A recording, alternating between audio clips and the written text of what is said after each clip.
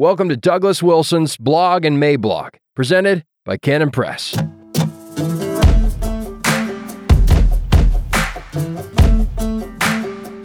Live not by lies, at least not lots of them. September 4th, 2023. Introduction. So Christian nationalism has feet, apparently. Not only does it have feet, it has any number of feet, and in some places, it is still getting those feet under it. In the meantime, it has generated any number of critical responses, and from very different directions, too. The result has been a gangling collision of elbows and knees with not a few bruises. Some of the critiques are admittedly hard to answer, such as if Michael O'Fallon were to say that he predicted 10 years ago what we are going to say or do next. To date, such things are beyond our telepathic reach. So no, we have not come to destroy constitutional government, but it is worth pointing out that the vaunted secularist read on the Constitution is in the middle of a grand mal seizure right now and is drumming its heels on the floor. And helping to get the poor thing into the ambulance is not the same thing as working for its demise. You can also ascertain that CN is becoming a real thing because of all those FBI and DOJ brobots. You know, fake account feds in MAGA hats doing things like the anti-Semitic JAG. You may not know this, but this is a real sign of having arrived. You know the kind of thing I'm talking about. I heart Doug Wilson, and Hitler had his good points. The only real thing worth debating is which federal agency it was. And on those occasions when it really is an alt-right goober, we should learn to think of those guys as a volunteer militia for the federal agencies, helping them in their mission to discredit all responsible resistance. You know, the feds would be the standing armies, and the chumps show up with their individual bigot guns to give the whole thing an air of verisimilitude. And of course, then there is the pedantic interlocutor on Twitter who intones, it is hard to intone on Twitter, but they do it, who intones that a nation doesn't have a soul, can't be born again, and isn't going to heaven when it dies, and so how can there even be a Christian nation? Great question with wide applications. Let's start with Christian colleges. Can there be such a thing as a Christian college? And no, Wheaton doesn't count. But out of all the current responses to Christian nationalism, the tortured ones are coming from inside the house. I refer to the kind of people who contributed to the start of it all, but who are now conflicted over what is unfolding. Kind of like Erasmus looking around at the Reformation avalanche and saying something like "crikey" to himself.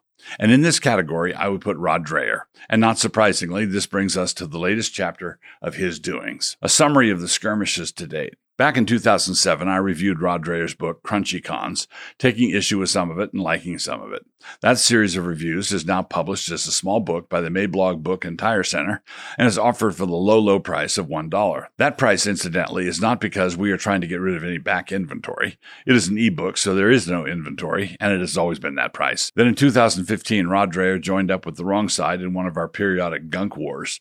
Since that time, Natalie Greenfield has withdrawn her charges and made her peace with us, but Rod is apparently still sticking to her guns on her behalf. And then, a few years ago, Rod Dreher wrote another book entitled The Benedict Option, which I also reviewed chapter by chapter. You can find a number of those reviews here, which should get you caught up pretty good. After that, I read Dreher's book, Live Not by Lies, which was a very good book. I decided to remain largely silent about that one, because while the book was strikingly fine, it contrasted sharply with our knowledge of how Dreher had willingly helped along the wholesaling of a bunch of lies about us.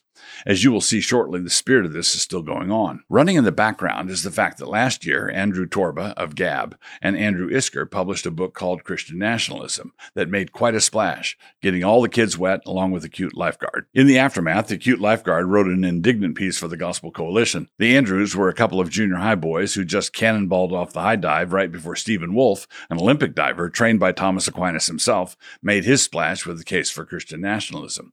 This was followed by my Mere Christendom, which naturally enough answered all the remaining questions in a cogent and winsome fashion. I hear that answering things in a cogent and winsome fashion is quite important these days, and so that is what I did. So the thing is settled. We should stop obeying what man says to do and start obeying what Jesus said to do. But such is our state of affairs that the foregoing has been controversial among Christians. But now that all the main questions have been answered, it should be controversial no more, right? And then a week or so ago, Andrew Isker, a friend, published his book, The Boniface Option, and I'm about halfway through that book now. But Rod Dreher reads faster than I do and has already published his review of that book here. Now, I want to finish reading Boniface before I write my review of it, but that will happen soon enough, but down the road some. I might even say something about seed oils, but I don't need to wait until I finish Andrew's book before responding to a few of the things that Dreher says in the course of his review.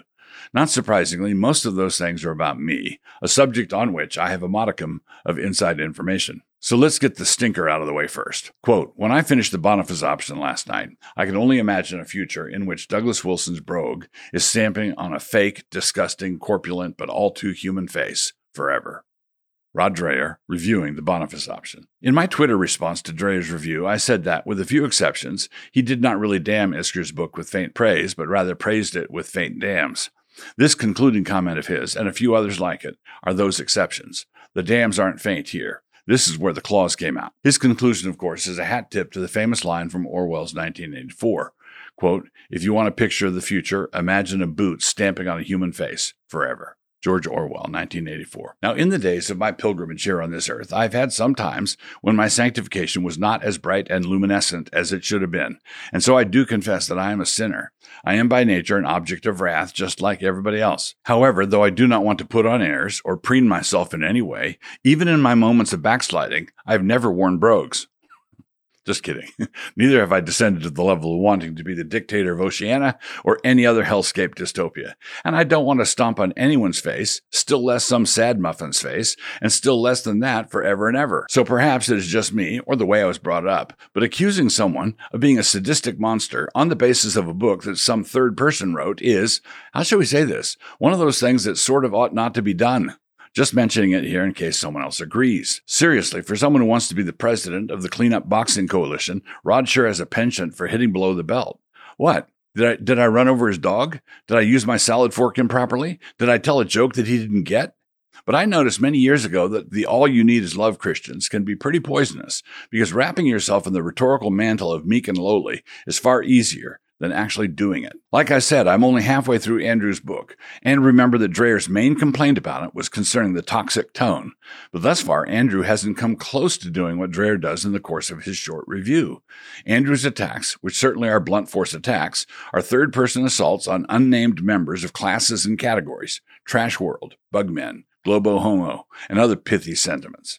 But Andrew at least had the good sense not to accuse Charlotte Bronte by name of certain monstrous faults because of something Jane Austen wrote, puppies and poison. So that deals with what happened. What follows is my take on why it happened. The heart of Dreher's trouble is that he has learned to detect one set of secularism's lies, but not another set. Now, usually when you finally come to understand that someone is a pathological liar, it is the part of prudence to start discounting everything they say. Now, Dreher knows that the utopian promises of the socialists, communists, and other assorted woke artists are all lying promises that lead straight to the cattle cars and concentration camps. Dreher has very ably shown his understanding of that brutal reality over and over again. He knows and shows that their promises are lies, all lies, and lies clean through. He doesn't believe their promises at all. He does not believe their soothing assurances. He sees through all of it. In this, he has provided us all with the most valuable service. But for some weird reason, through some odd disconnect, he does believe their warnings. He believes all their warnings.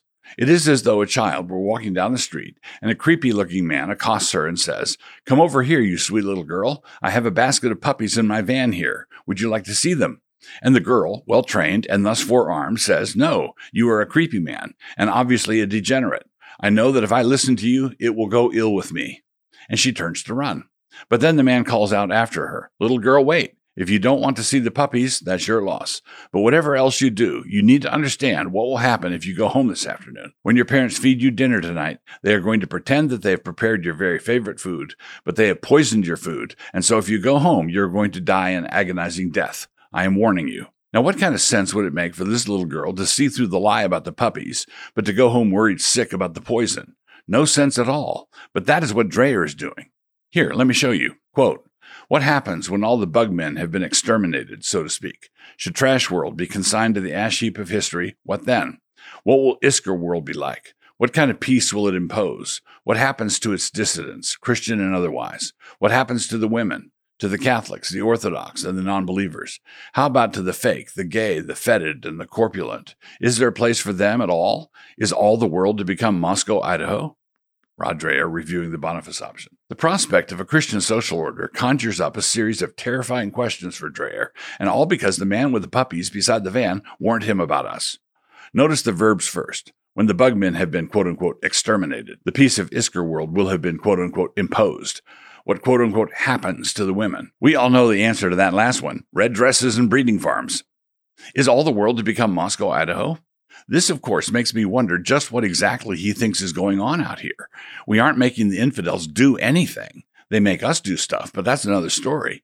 Perhaps Dreher could visit a Logos School Friday night football game, or try attending our annual block party where everybody is welcome and the tri-tip is free. Thousands come to that event, and there's psalm singing and dancing and a bubble machine for the kids.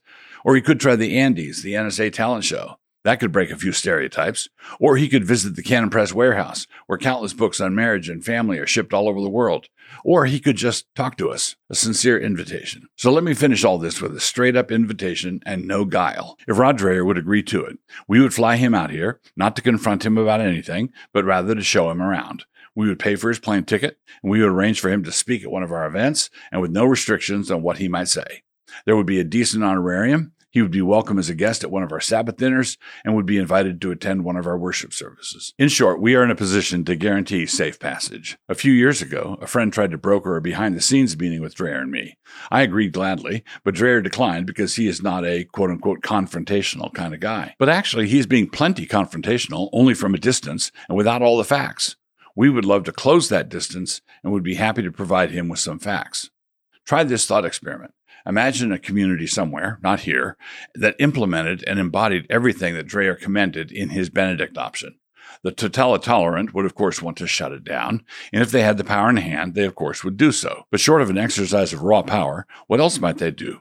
Well, they would, of course, circulate a metric ton of lies about the place. Extremists, cult members, terrorists, white supremacists, and so on. You know the drill. And so now imagine a writer somewhere else, not Dreher, but with all of Dreher's convictions. Should he believe all those lies? Or should he perhaps go check? Should he attack Dreher for something that Schwartz wrote? We have been laboring for some decades now on our instantiation of the Benedict option, which is also our Boniface option. Over these years, we have in numerous ways addressed all the questions that Dreher raised in his review. Because we are robustly Protestant, we can also call it our Beza option. And so, in this ironic twist, it is kind of odd to have one of the snipers who is shooting into our community be the author of the Benedict option. Friendly fire or not, accidental or not, it is still really unfortunate. I honestly believe that this would stop if Rod Dreher were ever to do us the honor of paying us a visit. And so it is that he is cordially invited and no hard feelings. If you are enjoying these videos and would like to support this channel and the work of Canon Press, join up at Canon Plus. Just click the link, create an account, and have a look around.